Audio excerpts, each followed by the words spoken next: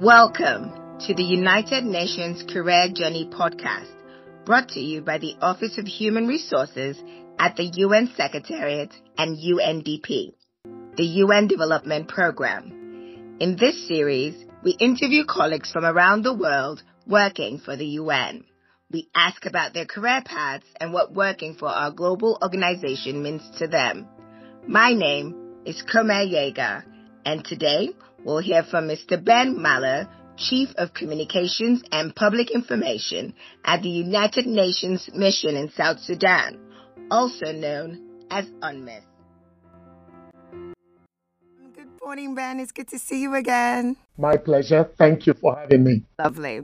So how does it feel, you being on the other side as the former chief editor of UN News? I'm sure you're used to doing the interviewing. How does it feel to be on the other side? It is humbling. It tells me I have a responsibility. It makes me want to do the best. It feels strange not being the one doing the interviewing. But at the same time, it feels nice. It's good to be here for a good purpose and to speak with you. Thank you. So your business is about information. How important is it to get information to people? I would say people would say information is power. We are in the information age. We need information to save lives. We need information to transform lives. We need information to improve lives. We need information to achieve the sustainable development goals. We need information to achieve gender parity and women's empowerment. We need information to get rid of poverty. We need information to save the world. So I would say information is critical, but above information, we have to consider communication, because that is at a higher level, in the sense that in communication, you are trying to ensure that the information you have transmitted is registered at the other end, and registered correctly, and registered in a timely way, registered in a way that will lead to certain actions, purposeful actions. So all these things are very important. If something is working well in Brazil and somebody in Nigeria can get that information and adapt it in Nigeria for success, then that is the power of information. If a child in a village in Ghana, my home country, is able to get information in an area of study that they are struggling in, and this information is either coming from Switzerland, Singapore, or even somewhere in the Caribbean, then that child becomes empowered. So I think information is vital. Communication is even more vital. You worked at the BBC for 12 years. How was that experience? It was transformational for me. It was educational for me. It taught me public service in a very holistic way. And I learned a lot at the BBC. I learned a lot in terms of journalism, in terms of broadcasting, and I learned a lot about life. The key pillars the BBC drummed into your brain regarding effective broadcasting is that you need to be impartial, you need to be accurate, you need to be fair, you need to be objective, and you need to be truthful. And so those things, in a way, they help you shape your journalism, your broadcast. You put your prejudices and preferences aside, and then out of respect for the listeners or the viewers, you take these pillars of ethical journalism, and then you build programs out of them, programs that can be considered valuable. So working in the BBC also gave me the opportunity to appreciate feedback, that receiving feedback does not mean somebody is knocking your personality down. They can criticize your work. It doesn't mean they are criticizing you as a person. If you learn the distinction, you will become voracious to receive feedback and do better. Another thing is a life lesson I learned in broadcasting, especially live broadcasting at the BBC, which means it is not what comes at you in life or the negativity that comes at you in life that is the main problem. The main challenge is how you respond. And I think the words that we play on is that you should learn not to react, but rather to respond to circumstances. If you're on air live and something goes wrong, you have to find a way, spur of the moment, to overcome that challenge. How you respond, how you overcome the challenge becomes the main thing. And so that was a life lesson. And I made some very good friends at the BBC. I acquired many skills, expertise, and experiences that I'm still using today, even in the context of the United Nations. Sounds like you had a wonderful time working at the BBC. What drew you to the UN? I have to confess that I became an accidental international civil servant at the United Nations because one of my colleagues back at the BBC in London, a Nigerian Muslim woman called Kadira Ahmed, saw something and said, I think this is better for you. I've been encouraged to go for it, but I think you should go for it. And that is how the journey to the United Nations began. I have to admit that when the United Nations offered me the job in New York, I hesitated a bit because in the BBC, you've become comfortable. You have millions of people listening and giving you feedback. And I'm going to a new job in New York where probably nobody will be listening to you live on radio anymore. And so I told the director at that time if they could fly me to see, maybe they wouldn't like the size of my nose and decide they wouldn't give me the job. And they said, no, you just come. In the end, I paid my way to the UN to go and see. I wanted to be sure that I would be able to deliver and do the job well with the group of colleagues that would be in the UN. So I paid my own way to New York and quietly went and viewed the operations and eventually decided to join the UN. Let me say, secondly, it was a great privilege for me because at that time, at the head of the United Nations was somebody from my country, Mr. Kofi Annan, the late Kofi Annan. So I felt, okay, in the BBC in London, I was working hard, serving the public interest. And then now at the United Nations, I will be working hard in support of a fellow Ghanaian who is at the top of the organization.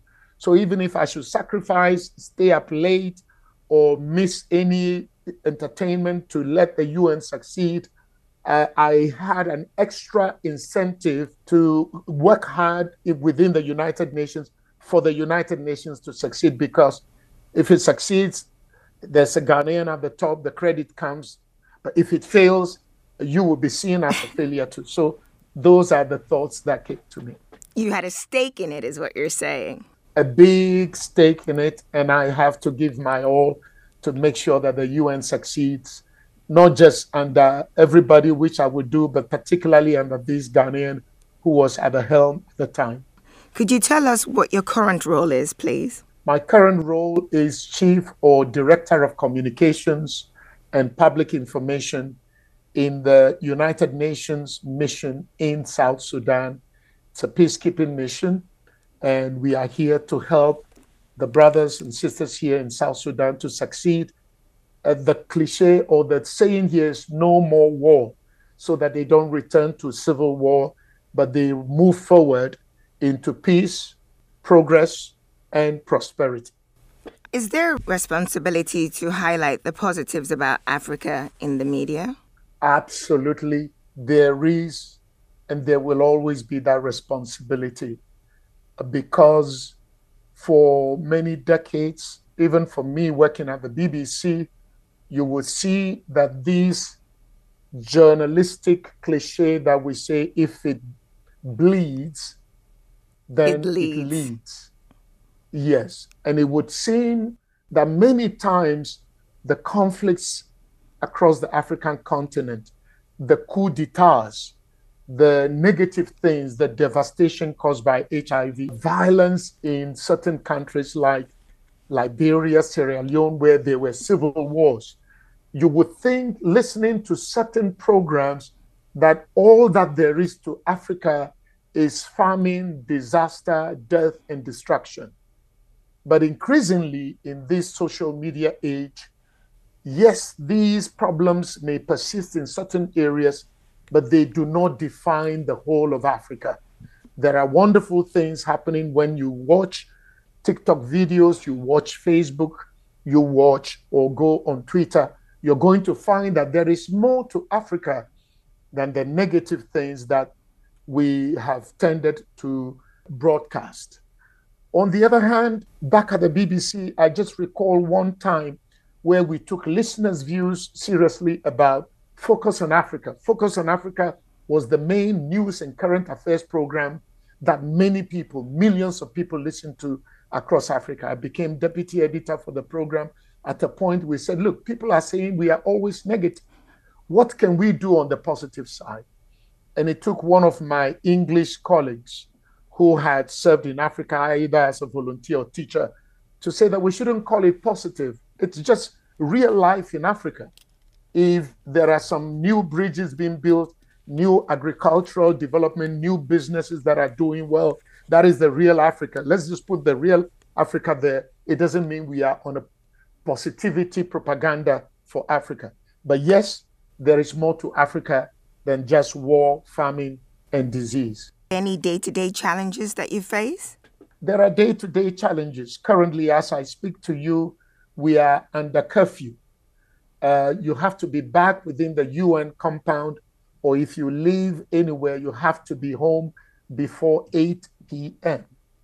And then we can only start our day's journey from 5 a.m. So that has its own challenges.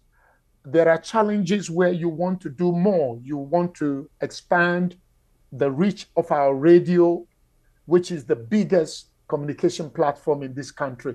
We want to put up transmitters in many more places across the country, but it requires resources. So we need resources. We have challenges. Sometimes it can rain quite a lot here. There are places that are inaccessible, badly affected by climatic conditions, climate change, certain areas, miles upon miles of land totally flooded, and you are not able to get to those places. But even in these limiting conditions, you see people's positive attitude, optimistic attitude, where we want to do the best that we can, especially for the success of the UN, the mandate that is given us, but particularly for the success of the people here. This is a rich land, but the people are poor. What do you like about working in the mission? Let me say, compared to working in UN headquarters, working in the mission, you see the direct impact of whatever work you're doing, whatever sacrifices you are making, whatever decisions you are making, whatever choices you are making. If you lose sleep for a few hours, you see the direct impact on the lives of young girls, young boys, women, and men here. If you are busy crafting a statement that must go out to the public, it is a statement that is saying, don't do this, don't do this. This community should not attack this community. Let's end the violence. It's a statement that is saying, look, let's not take guns and attack each other or go stealing cattle. Let us try and find peaceful ways to resolve problems. So the gratification, let me put it that way, is quite immediate compared to when I was in New York. Even though we were working hard, sometimes the gratification would seem a bit distant. Over here, it's immediate. If I drive into Juba town, many of the things we are trying to do, you can see the effect.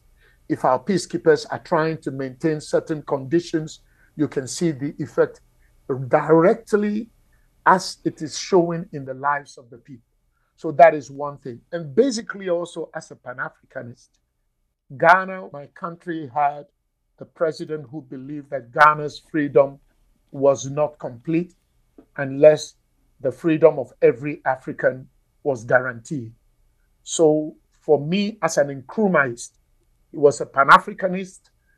He wanted Africa to unite. So under the banner of the United Nations, to be here working for the benefit of our South Sudanese brothers and sisters that gives an extra bonus as well. Fantastic. Do you have a story that you want to share from the mission? Yes, I have a story. It is the story about one of the big towns here in South Sudan, a town called Bentiu, Bentiu. Bentiu currently wouldn't exist on any map if it were not for the United Nations going to that town and building huge walls, walls that are so wide a vehicle can drive on top of it, walls that are so high that they could be more than 6 feet tall and keep flood waters at bay.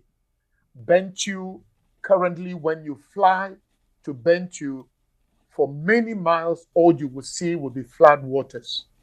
And then you see this more or less artificial island in the middle of the flood waters, and that is Bentiu.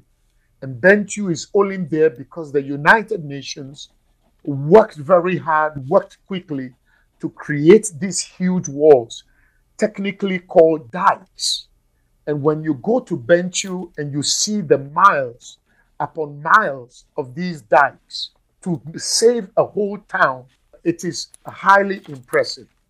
The other side of the Bentiu story is that Bentiu could actually be described here as the oil capital of South Sudan. The state in which Bentiu is located, which is Unity State, is the biggest producer of the oil that is exported by the country to bring revenue.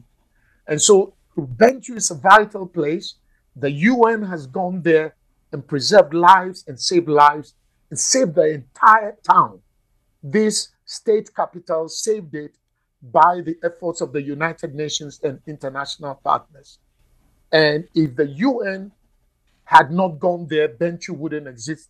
And sometimes when we talk about peacekeeping, it would be good for people to see that over 250,000 people in this place are only able to live there, though under harsh conditions, simply because the United Nations is here helping the people. Another thing is a large proportion of the people in South Sudan depend on humanitarian aid, very scarce humanitarian aid, because of the climatic shocks, because of the violence and other things. And the United Nations humanitarian partners, World Food Program are all here contributing greatly to help the people until the situation stabilizes and the nation can stand on its own 2 feet. You speak so highly of the UN. Tell us why you're so proud to work for the United Nations. The United Nations does not usually get the credit it deserves. But I am a West African working in the United Nations. I used to be at the BBC when you will report about terrible atrocities in Sierra Leone, where the limbs of children were being hacked by drug-fueled, wicked rebels when Liberia was in turmoil. And so nobody will deny today that Liberia is at peace today and they are going for elections, and a former international footballer is now president of Liberia. If someone had told you this in the late or early 90s, you wouldn't believe it. Millions of people became refugees all over the place. Sierra Leone, similar things, horrible things happened there. Then the United Nations, again with the West African Peacekeeping Force, goes into these two countries and restores peace, and we have democratic governance in Sierra Leone and Liberia today. I served as the spokesperson for the peacekeeping mission in Liberia when I was there 2006 to 2008. The mission was struggling to establish a viable police force. And even to find qualified young men and women to join the Liberian National Police was tough. Here I am today seated in Juba, South Sudan.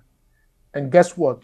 Liberian police officers are now here in South Sudan, not as receivers, but as givers. One time their country was receiving, they were in turmoil. Nobody could imagine that people from Liberia could end up becoming givers in peacekeeping. It's like a dream. And so to be here today, to see Angolan peacekeepers in South Sudan, Liberian peacekeepers in South Sudan, Sierra Leonean peacekeepers in South Sudan, people from nations where no one would have given them a second chance, but now their countries are at peace through the efforts of the United Nations, and they are now giving back into South Sudan. We can now use these real facts and stories for our South Sudanese brothers and sisters and say, no matter how bleak things look now in South Sudan, please don't give up on yourselves. Be positive, have faith. Let's pray and trust God, but let's do the things that need to be done so that just like the Sierra Leoneans who are here, Liberians who are here, you would get to the point of peace and democratic governance and prosperity very soon. Your stories are inspirational. Your pride in the work that you do at the United Nations is contagious. It has been a true honor to get a chance to speak with you and pick your brain.